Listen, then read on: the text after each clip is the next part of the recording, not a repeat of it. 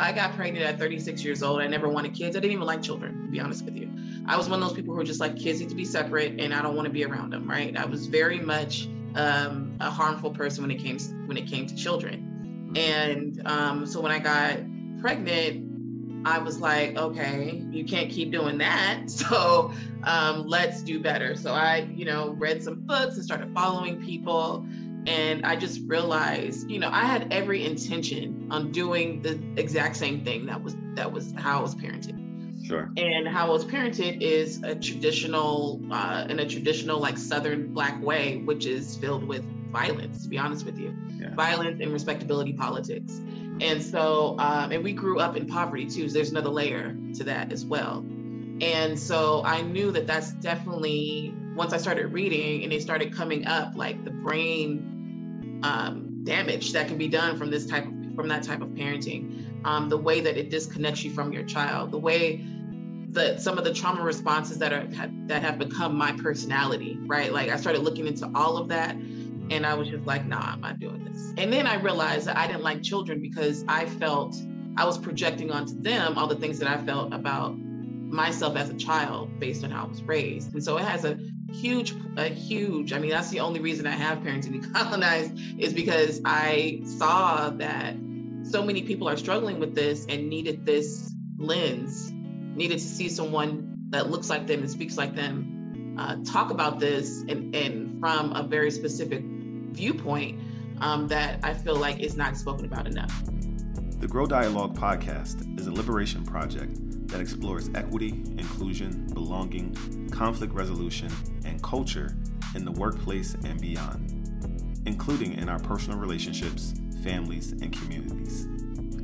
Each week, my co-host, Mariella Marie, and I will bring you insightful guest interviews and artistic expressions curated to amplify emerging voices who are sharing practices that support society's transition to a more collaborative, just, sustainable, and liberating coexistence. We live during a time when divisiveness and polarization dominate the social, economic, and political discourse. In response to this reality, and empowered with the skills of authentic dialogue and systems thinking, I created an anti-oppression framework for social sustainability called Theory of Indivisibility to help illuminate a different path forward. Our hope is that these conversations and calls to action will ignite tolerance and empathy and provide guidance for our global listeners who want to actively engage in ending all forms of oppression while creating thriving relationships in the workplace and beyond. I'm Dr. Sunjata. Let's grow dialogue. All right, here we are. Yolanda, thank you for being here with me. Yes, thank you for having me. Thanks for your patience. Oh, indeed. How are you feeling today? Pretty good. Awesome. Well, I appreciate you carving out the time to be here with me today. And I'm so excited to introduce the Grow Dialogue audience to you and your work. And, for anyone that may be, watching this or listening to this that may know you, I'm hoping that maybe we can tease out some things that they can get to know you a little bit better. So, with that being said, I like to start every interview by asking the question, who are you and how would you define yourself? I am Yolanda Williams. I am a single mom. I am an anti-racist educator. Someone who is on a journey to decolonizing my parenting and myself. And I just kind of look at myself now as, I don't want to say, leader is the wrong word. It's somebody, I'm trying to be in community with folks and trying not to be hierarchical, that word. Yep. But I do know, that one. I do know that I am someone who knows how to galvanize people around a cause. So, just futuristic thinker and someone really interested in seeing every single one of these systems fall. I love it. So I think the word that I've replaced with leader is like organizer. How do you think organizer feels? Yes. I love it. I love it. And it sounds like it's something that's still emerging in terms of how you define yourself. Yeah. As you continue to move towards the lifestyle that you desire and crave. So I think that's something that a lot of people maybe aren't aware of or don't acknowledge, but we're always evolving, emerging, and becoming something else. Change is always in front of us. So you're joining us for our family culture theme. And I want to start, just if you could tell me, when you hear the term family culture, what comes to mind for you? What comes to mind for me immediately is like family meetings, making sure that all of our voices are heard and all people feel safe, and just respect for the youngest people and respect for the oldest people. Just like mutual respect is what I think about. Okay. And within the context of your family's culture, who are you? Somebody's mama. My daughter has limited words. She's autistic. She only speaks a few words. Okay. And so you're trying to navigate being a conscious parent, being someone who's decolonizing, and recognizing that this will be a barrier in how we relate to each other is always on my mind. I want to make sure that she is heard, but when you don't have words, like how do you do that? So it's always, she teaches me a lot of lessons around parenting the child I have, but not the one that I thought I was getting, right? Because I found out she is autistic she's 4. I found out she's autistic 3 years ago. And even before that, as a parent, you have ideas about the relationship, what that's going to look like. And so she is who she is. I accept her for who she is. There's still a process of me having to get rid of that old vision and come into alignment with what is. Okay. And you mentioned the term conscious parenting. Mm-hmm. Could you explain in more detail what that is? Yeah, so one of the other things I am is a conscious parenting coach. Oh no, I forgot that. And for me, conscious parenting is really for the adults, caregivers, teachers, to always be cognizant of how we show up for children. When I started doing this, most of the people who were talking about this did not look like me. And there's an underlying sort of like theme when it comes to people who, I'm gonna try to use your words, of African descent, just having to decolonize in a different way, right? And so for me, it's really about like recognizing the past and recognizing how enslavement impacts us, how the current systems impact us, and making sure that we're not projecting all of that stuff, that harmful rhetoric that we've been indoctrinated onto our kids, recognizing that they are not people who are empty vessels. They are already here, well equipped to be able to navigate this world, but they just need our guidance, right? When it comes to conscious parenting, we are conscious of ourselves and of their humanity and their abilities and their ability to be able to, what am I trying to say? Because I guess when I grew up, agency and autonomy, like really being, like really respecting, like we are not parenting people who just are, got nothing in their brains. Right. We are parenting full humans with a range of emotions, and we're here to guide them. So that's what that's about. Awesome. And also you mentioned decolonizing yourself. Could you explain what that means for our listeners? So for me, it's layered, right? People hear decolonizing. I've got a lot of pushback on using that word. The reason why I'm gravitated toward decolonizing is I read a paper, and of course I don't remember it, but it was about colonization and the steps of colonization. And most of it was mental and physical, right?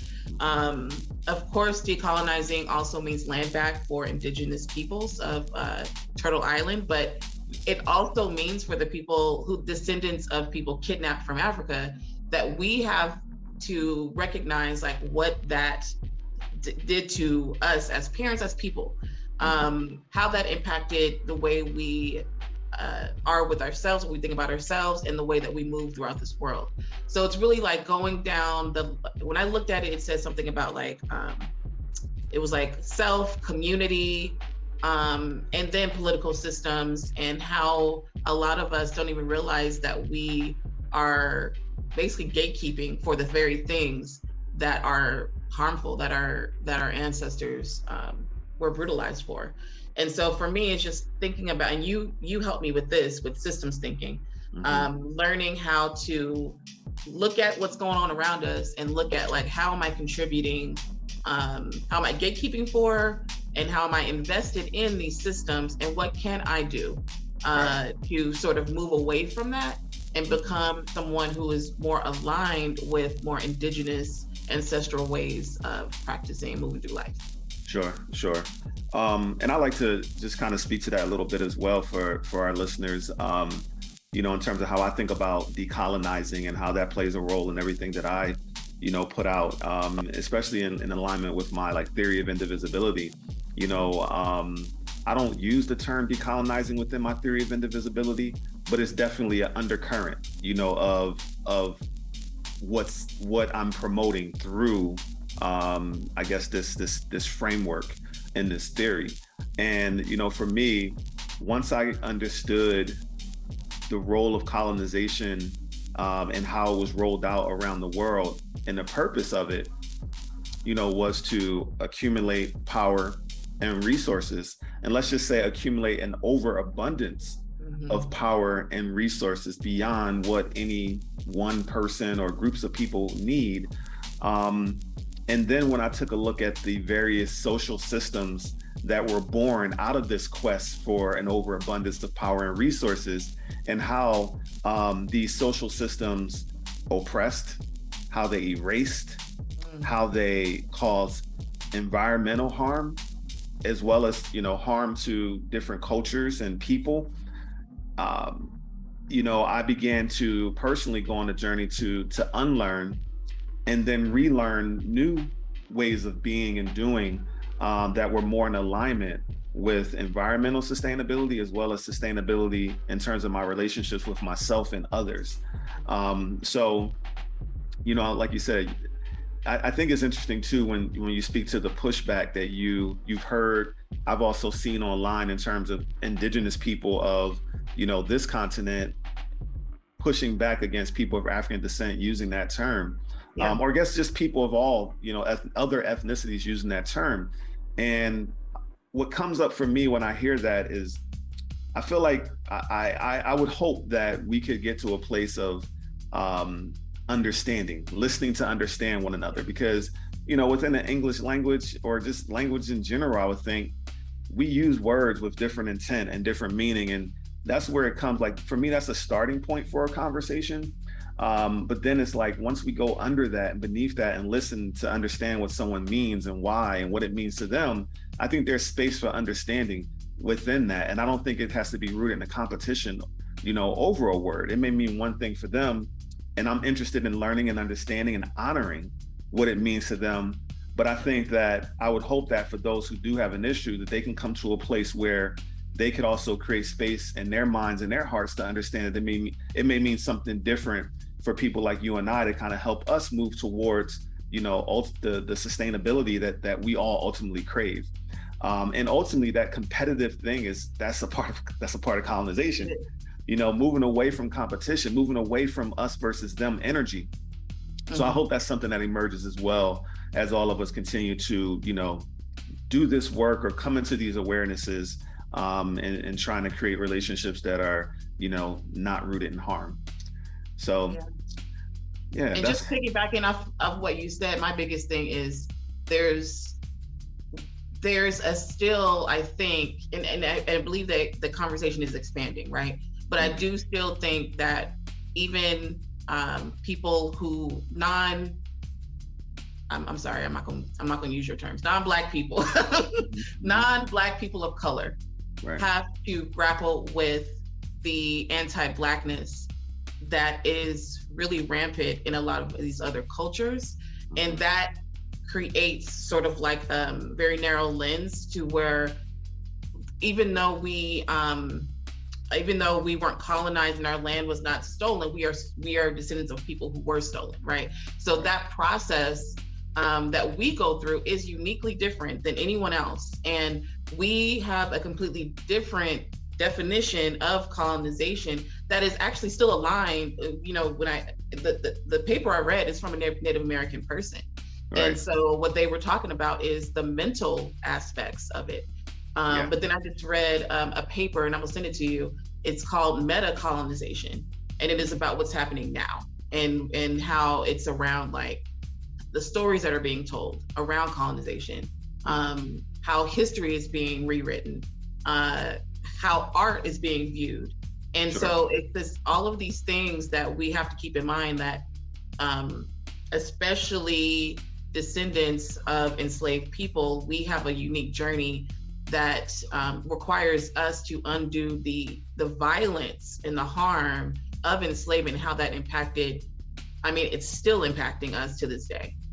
We can't deny that 400 years is a long time on the scale of us, being in this country and what that has done to us as a people. So I just wanted to add that. Indeed. Thank you for adding that. So my next question is, what role would you say your family culture growing up played a part in you becoming who you are today? A huge part. So when I got pregnant at 36 years old, I never wanted kids. I didn't even like children, to be honest with you.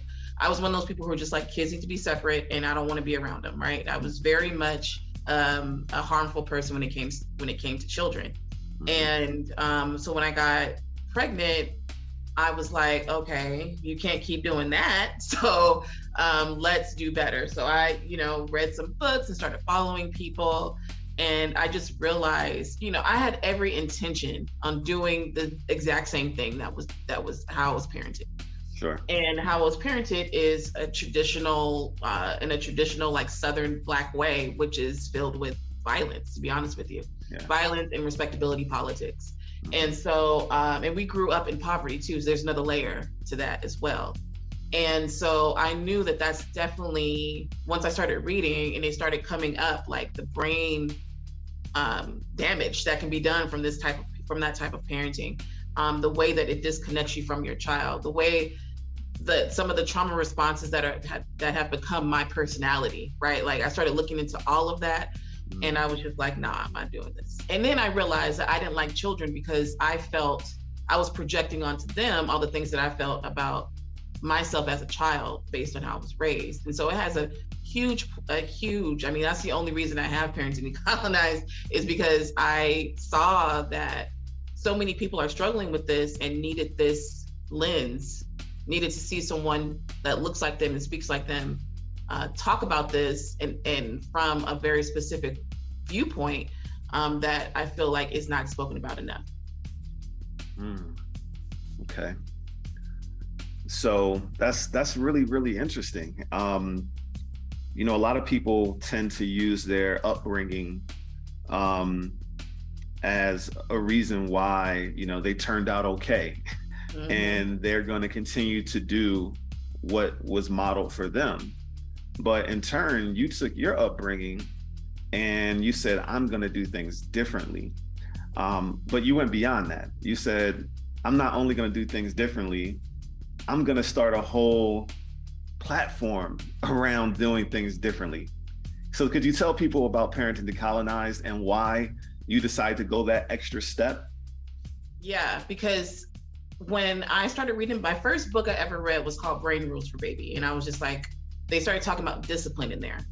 And I was like, okay, I want to do things that are good for her brain. I really wanted her to I want to do everything I could, right, to help her brain development. So they started talking about discipline and how and what not to do. So I started looking and researching like alternative disciplines because I had no clue. Yeah. And that's where I found positive parenting. That was my first introduction into this world. Okay. And I joined some groups and I started following pages like Janet Lansbury and now I'm going to forget, Rebecca Eanes is another one. And I was like, this is cool stuff. Yeah. But I still felt weird. I still was just like, but this is not, there's something missing. And I didn't know what that missing was until I got into a Black positive parenting group. And it was positive parenting, but it was still like diet white supremacy up in there. Because the person who was leading that group was very much aligned with respectability politics. And that was when I was first coming to the consciousness of, we have to talk about this differently amongst Black people. We have to talk about how colonization and enslavement have impacted us. And so I read Spare the Child, Stacey Patton. And then I read, I'm not done with it yet because it's a heavy book, but Post-Traumatic Slave Syndrome. Right. And that just like shifted everything for me. And so upon reading that, I hooked up with my girl, Crystal. So I was like, I think I should do a podcast, because my whole thing is, I don't consider myself ever an expert in decolonizing. Mm-hmm. I'm not even an expert in parenting. I'm not even an expert of myself yet, right? I don't know a lot. And so what I wanted was to create space for learning, for my own learning, so I can learn from people how to decolonize and how to be a more conscious person and a conscious parent. So that's where I first got started. It was more of a quest for my own knowledge, really. Okay. And so I wanted to just be the person that sort of talked about it from that, like, I'm a student, right? Teach me, right? And then the more that I started learning, the more I could apply, the more I could talk about it in a very confident way. Parent to Decolonize got started, and it took off. And actually, as a podcast first? As a podcast, well, no, as a Facebook page first. Okay. I was doing the podcast, but I hadn't finished it before I started posting. See, I have a social media background, so I knew I had to do a bunch of stuff before I started, the podcast. Okay. And the way that it really got people's attention was actually, I think 3 years ago today, I posted the poem by Hess Love around Black Breastfeeding Week. And it was a picture of a enslaved woman holding a white baby. And that got like people's attention. And from there, I was able to find people like you and, our friend Damari and a bunch of, Black people who I didn't know were in this, but right. I was able to now create this beautiful community of people who are doing this work and teaching me along the way, like really, really modeling to me what this is supposed to look like. And being people who there's no competition. We're all in this together. We want more people to be talking about this. Mm-hmm. And so, yeah, it's just Parent to Decolonize and the conferences too. I was like, I kept seeing parent conferences and they would have like token Black person, the one person, maybe a brown person. I was just like, absolutely not. Like, I have no desire to learn from y'all. I just don't. Right. I want to learn from people who look like me. Because our experience is unique. And so I put together my first conference and it was all Black and I had never seen anything like that before. So I decided to do it. And so it was a beautiful experience, and that's how it's always been from this point forward. The global majority represents at least 90% of my conference speakers and experts and stuff. Because to me, our lived experiences need to have a platform for that. Otherwise, we won't. Otherwise, everything will be the same and really homogenous and white-centered. And how I know it's white-centered is because whenever I share a picture of my conference, I get emails from white people asking if they can come. And I'm just like, what part of this made you feel like you can't come to my conference? It doesn't say it for Black people only. It just says Rona, racism, and radical parenting. But you saw Black faces and you felt other. And you were like, let me reach out and see. And they were like, no, just because like I don't want to take up space. It's a virtual conference. The more the merrier. Like, that's what tells me that most of the stuff around parenting and these parent conferences is white-centered, and that we have always had to adjust to that and just accept that.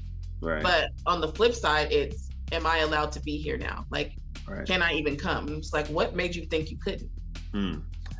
So this is, fascinating in the sense that, the whole thread through your story and you coming into Parent to Decolonize was a learning journey. And ultimately it was a learning journey where you said, I'm going to create a platform so I can learn with people who have a shared experience from me, who have a background like me, primarily people who are descendants of enslaved Africans who grew up in America. Yep. And so it was like, there's not many books by people like me on this topic. It's not many conferences like people, podcasts, social media platforms. So if I create it, then I can attract those people who may be living it, and we can find each other. And that seems like what it was. And so in addition to you being like, again, this is kind of where you put on that organizer hat. So in addition to you learning, you were also inspiring. You were also, creating that platform for others to learn. And it's such a powerful platform. Similar to you, but a little bit different. So it sounds like you started reading. Was this like before you had your daughter? Like even before you had your daughter? So long story short, I wasn't sure if I was gonna have her.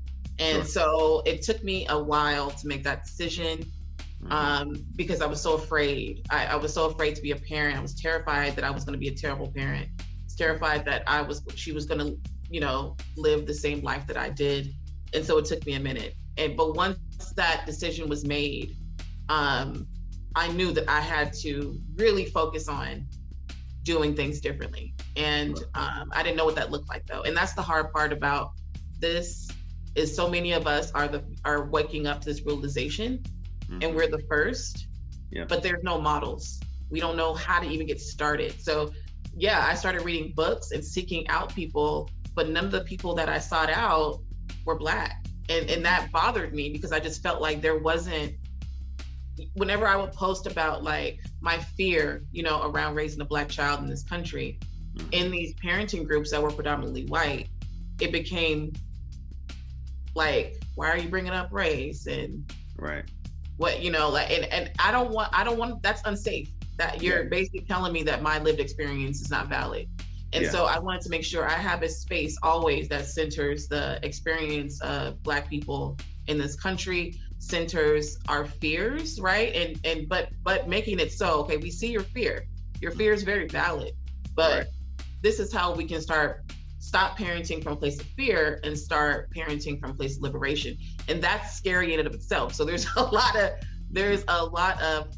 releasing that has to be done. And that is not a discussion that happens outside of the Black community. It just doesn't. Facts. Oh my goodness, so powerful. So I think back to my journey and how I found my way to conscious parenting. And, my daughter, my first child, was born in 2008. And it wasn't until she was probably 2 or 3 that I realized I was unequipped. She was challenging, her mother and I in ways, in some major ways. And I found myself resorting to the things that I knew, trying to intimidate her with verbal intimidation, physical intimidation, and even violence, and, some people don't think that spanking is violence or hitting is violence, or even, aggressively holding is violence, but all those things are violence. And I found myself engaging with my daughter in a way that wasn't aligned with who I thought of myself as being in the world and who I wanted to be in the world. And I immediately, when she was, again, 2-3 years old, I knew I had to learn new skills. And I immediately started to seek out information online. And I just started typing in different terms around how to raise children without, physical violence or beatings and things like that is probably what started it. And I remember one of the first books I came across was a book called Raising Your Spirited Child. And then I read that, and that was a major shift. It helped me to frame her behaviors differently. And then I read Unconditional Parenting by Alfie Kohn. Again, 2 people of European descent. So I'm still in this world of learning these things from people of European descent, gaining a lot of value from it. But then I came across Dr. Shefali's work called The Conscious Parent. Yeah.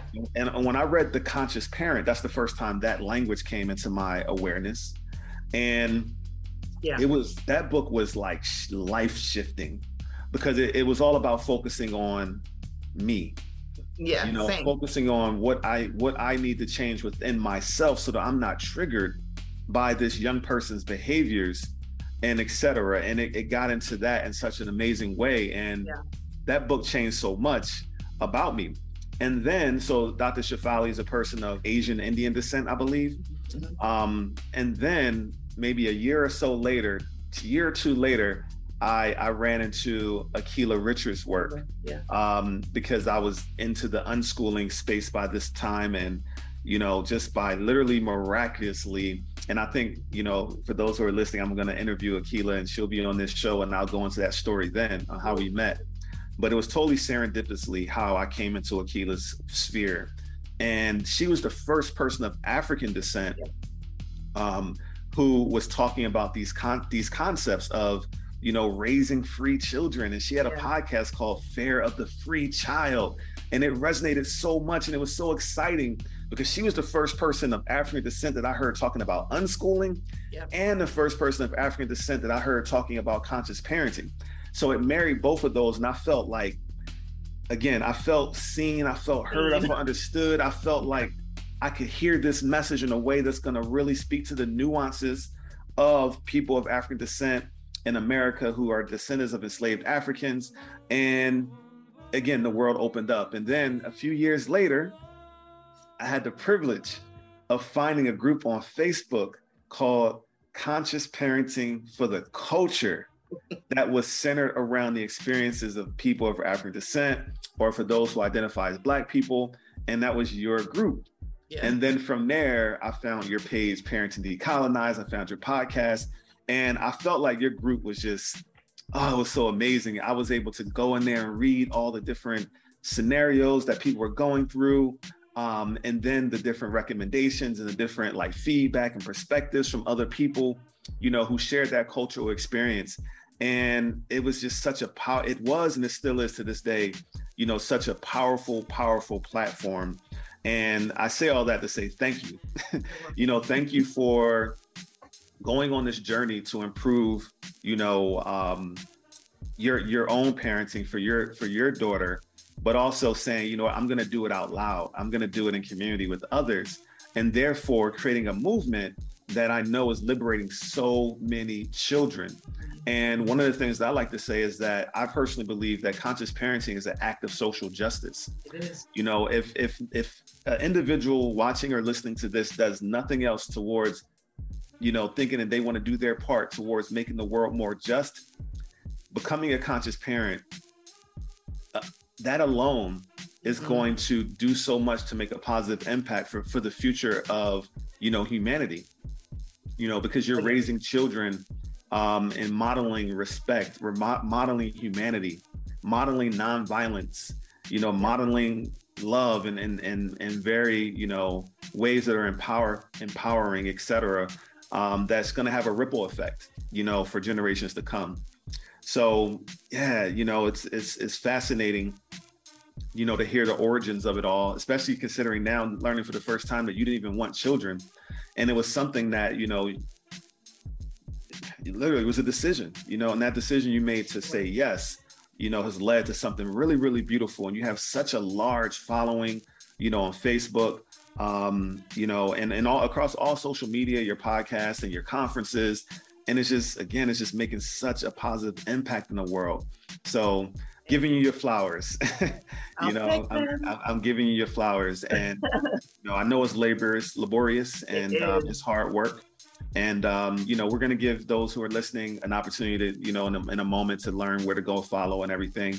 But before we get into that, I just wanted to ask you, could you share a story that has inspired you in your work? Is a story that may stick out, that, kind of has been like a driving force, a driving inspiration that either got you started down this path or continues to, empower you and influence and inspire you as you march on the path that you've chosen? I don't know of any one story, but all I know is my kid, who is, like I said, she's 4, she is autistic, she has limited words. And it is a challenge being a single mother to a disabled child who does not speak words, but who is her mother's daughter, right? I mean, she is like, you can't tell me what to do. And I remember I had a friend who was coming over here. And this is going to seem like a worst, but anyway, she was coming over here. She's coming from out of town. I hadn't seen her in a while. So I'm like, really focused on that whole, like, get the house ready before company comes, you know? Mm-hmm. So I pick her up from school and I'm like, all right, girl, here's here's this, your snack, TV, I'm going to clean this house. And she followed me around the house as I was cleaning. I was getting more and more triggered, more pissed off, like, leave me alone. I'm trying to do this thing and here you go. Like, you have toys. And then I was saying some of the same stuff my mom used to say to me. You got all these things. What do you need? Like, go play, leave me alone. You have all these toys. Like, what are you all up under me for? Why do you keep following me? And I remember going upstairs because I was trying to calm down. I kept feeling myself because I know how to recognize when I'm about to lose control. And I always am very upfront with people. When you grow up in a violent environment, for a lot of people, gentleness is not your first instinct, right? My first instinct is always harm. It is. And I'm very open about that because I want people to stop feeling like they have to be perfect on this journey. There's levels to this, and it's like progress over perfection. When I know I'm causing harm, once I realize it, I stop. But that doesn't mean I don't do it sometimes, right? I'm still a human being, I'm still growing. And I have to intentionally walk away in order to not cause her harm. My second thought is always, you said you're not gonna do this, so don't. And I always walk away. So she followed me. And I like swung around because I was so mad. I'm like, I'm trying to get away from you so I can calm down. And I swung around. I just looked at her. I finally looked in her face, and she just honestly wanted me to play with her. She hadn't been around me all day. She was at school and she just wanted to spend time with me. Right. And here I was yelling at her, for that. And it just reminded me I need to slow down. Mm-hmm. And who are these people I'm trying to impress? Like, if you come to my house and it's dirty and you have a problem with that, you can either help me clean or you can leave. That's now how I operate. Like, I don't have enough. I have ADHD. I have, depression. So I don't have enough spoons to try to impress people anymore, all the respectability around it. So that just kind of taught me, like, your kid, because she can't speak, you have to be extra conscious. Like, you have to be extra aware of the impact of your words, of your actions on her. And even when you don't feel like it, you can still be gentle in the moment. Like, you can still be, I could have still said to her, because she is assuming competence. She's very smart, right? Like, I could have said to her, okay, give mama a moment and give her things to do. And then, like, she'll sit there if I say it, but I wasn't communicating properly. I wasn't being kind. I was being very harmful and violent, if you really think about the words that I was using to get her to leave me alone.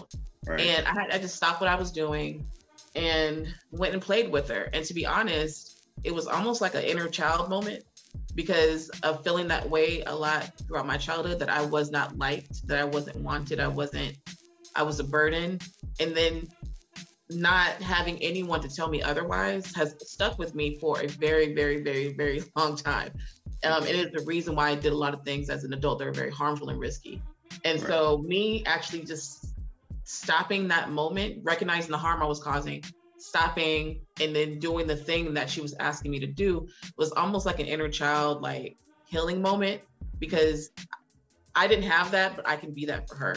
And I can honor my own need as my own inner child needing to play, needing to not be so serious all the time and not always focused on production, right? On doing stuff, just being, and that's okay. I don't have to impress people, like all these things. So it's a really arbitrary story. Like, it was really like weird story, but it stuck with me because I recognized what I was doing and stopped it and did something different, which is hard to do if consciousness, if being intentional is not your thing. Right. And a lot of people feel like this is impossible. Like, I can't, like, how can I do this when I have all these things, all these bills and all these things? How can I just stop? And I'm just like, you just have to practice it. So every day for me is a practice in conscious parenting. I call myself a conscious parent, but I'm not a conscious parent all the time. Sure. I want to say I'm probably a conscious parent, like honestly, y'all, like 60% of the time. Most of the time I'm apologizing. And this is because I'm finding myself really triggered with the ADHD, all the stuff that's happening in the world, having to work for a living. Like who wants to do that, right? So it's like all these things that I'm feeling, and your brain also wants to be on autopilot, biologically. And so it is more effort for us to be conscious, especially if you have a violent background. But with practice, y'all, it is definitely gets easier, and then eventually it just becomes second nature. But it does require consistency and practice. And I think that's what people don't understand. They feel like, okay, I made the commitment, so I don't want to cause harm, so why am I doing it? It's because you have to practice. Like it's a mindset shift. You have to continuously do it until it gets easier and easier. Yeah, because we have the majority of our lives living in an unconscious world and unconscious systems that do harm. So it's hard to unlearn those things, and it takes time, and we have to have grace. It's one of the things I'm always saying. Like, I have grace with myself. I have like this thing in my mind where I'll say I'm doing the best I can. And I think honestly, it starts there. When I talked about the Conscious Parent, the book, like we got to start reparenting, ourselves, learning to forgive ourselves, learning to be gentle with ourselves is like the first step in learning to be gentle with others, including the children in our lives. So I will say, you said that you're constantly apologizing, but I think that in itself is a conscious act, because, I didn't grow up with adults apologizing to me. So it's, that in itself is modeling, a level of respect, for the humanity of a young person, no matter their age. So I think that in itself is progress and a part of the journey. So thank you for sharing that. And so let me ask you this, as we get close to closing out, if you think 5, 10, 15, 20 years down the road of the exponential impact of parenting decolonized, conscious parenting for the culture, more and more people coming into these spaces and learning and immersing themselves in this work, this self-work, and raising free people, in community with one another, whether it's virtually or in our neighborhoods. What would you say your vision, for the future of family culture is, if we had that, thinking that's knowing that that's going to happen? What are we going to see? My biggest thing, because I'm a very futuristic thinker. When I first got into this, my whole thing was raising resistors and dissenters and people who will not tolerate abusive behaviors by parents, teachers, or even the government. So what I see is a generation of people who will not take lightly to being oppressed, who will fight for their right to exist in their own humanity. I know that in my lifetime, I may not see some of these systems fall, but I really believe that as we continue to be conscious parents and our children, practice conscious parenting, and it's not even something they have to practice, they just are, right? Because they were raised in that way. And those generations, and it's continuing on, and how that's going to change literally everything. It's going to change everything about our communities, these systems that are violent and dehumanizing.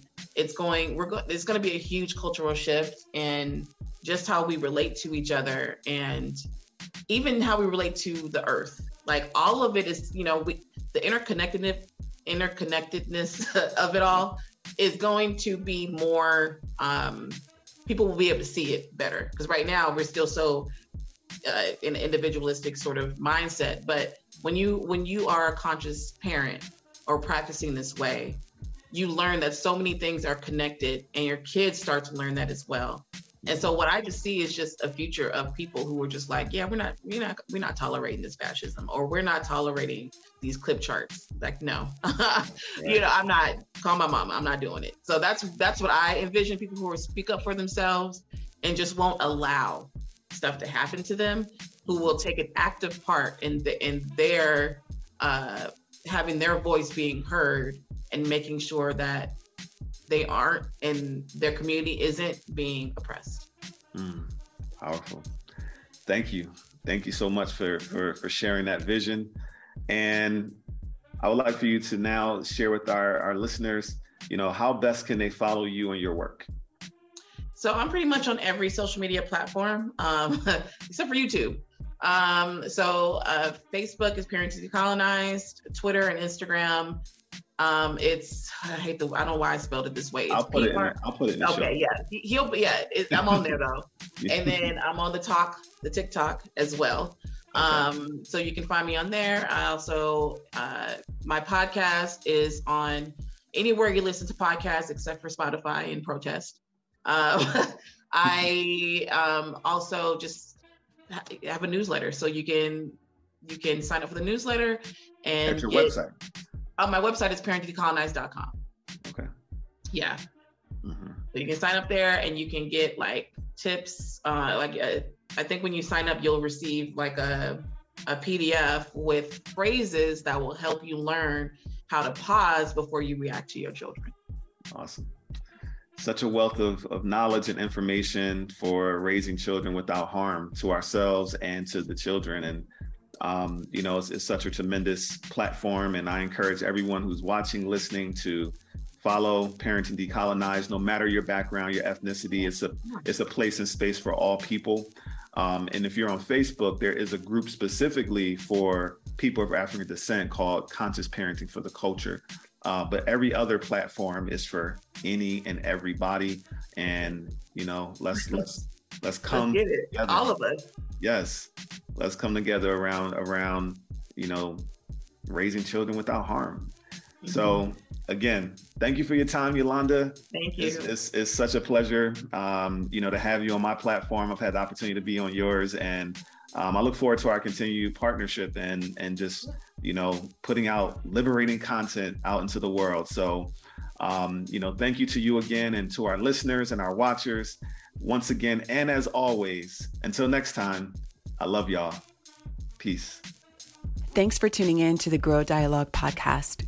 Remember to join our Grow Dialogue community to continue the conversation, activate authentic dialogue, and to get exclusive content, discounts, and special offers on curated artwork and music from independent artists from the Americas. Check out our show notes for more info and visit www.growdialogue.com to join our live events. Don't forget to support us on Patreon. We really appreciate your support.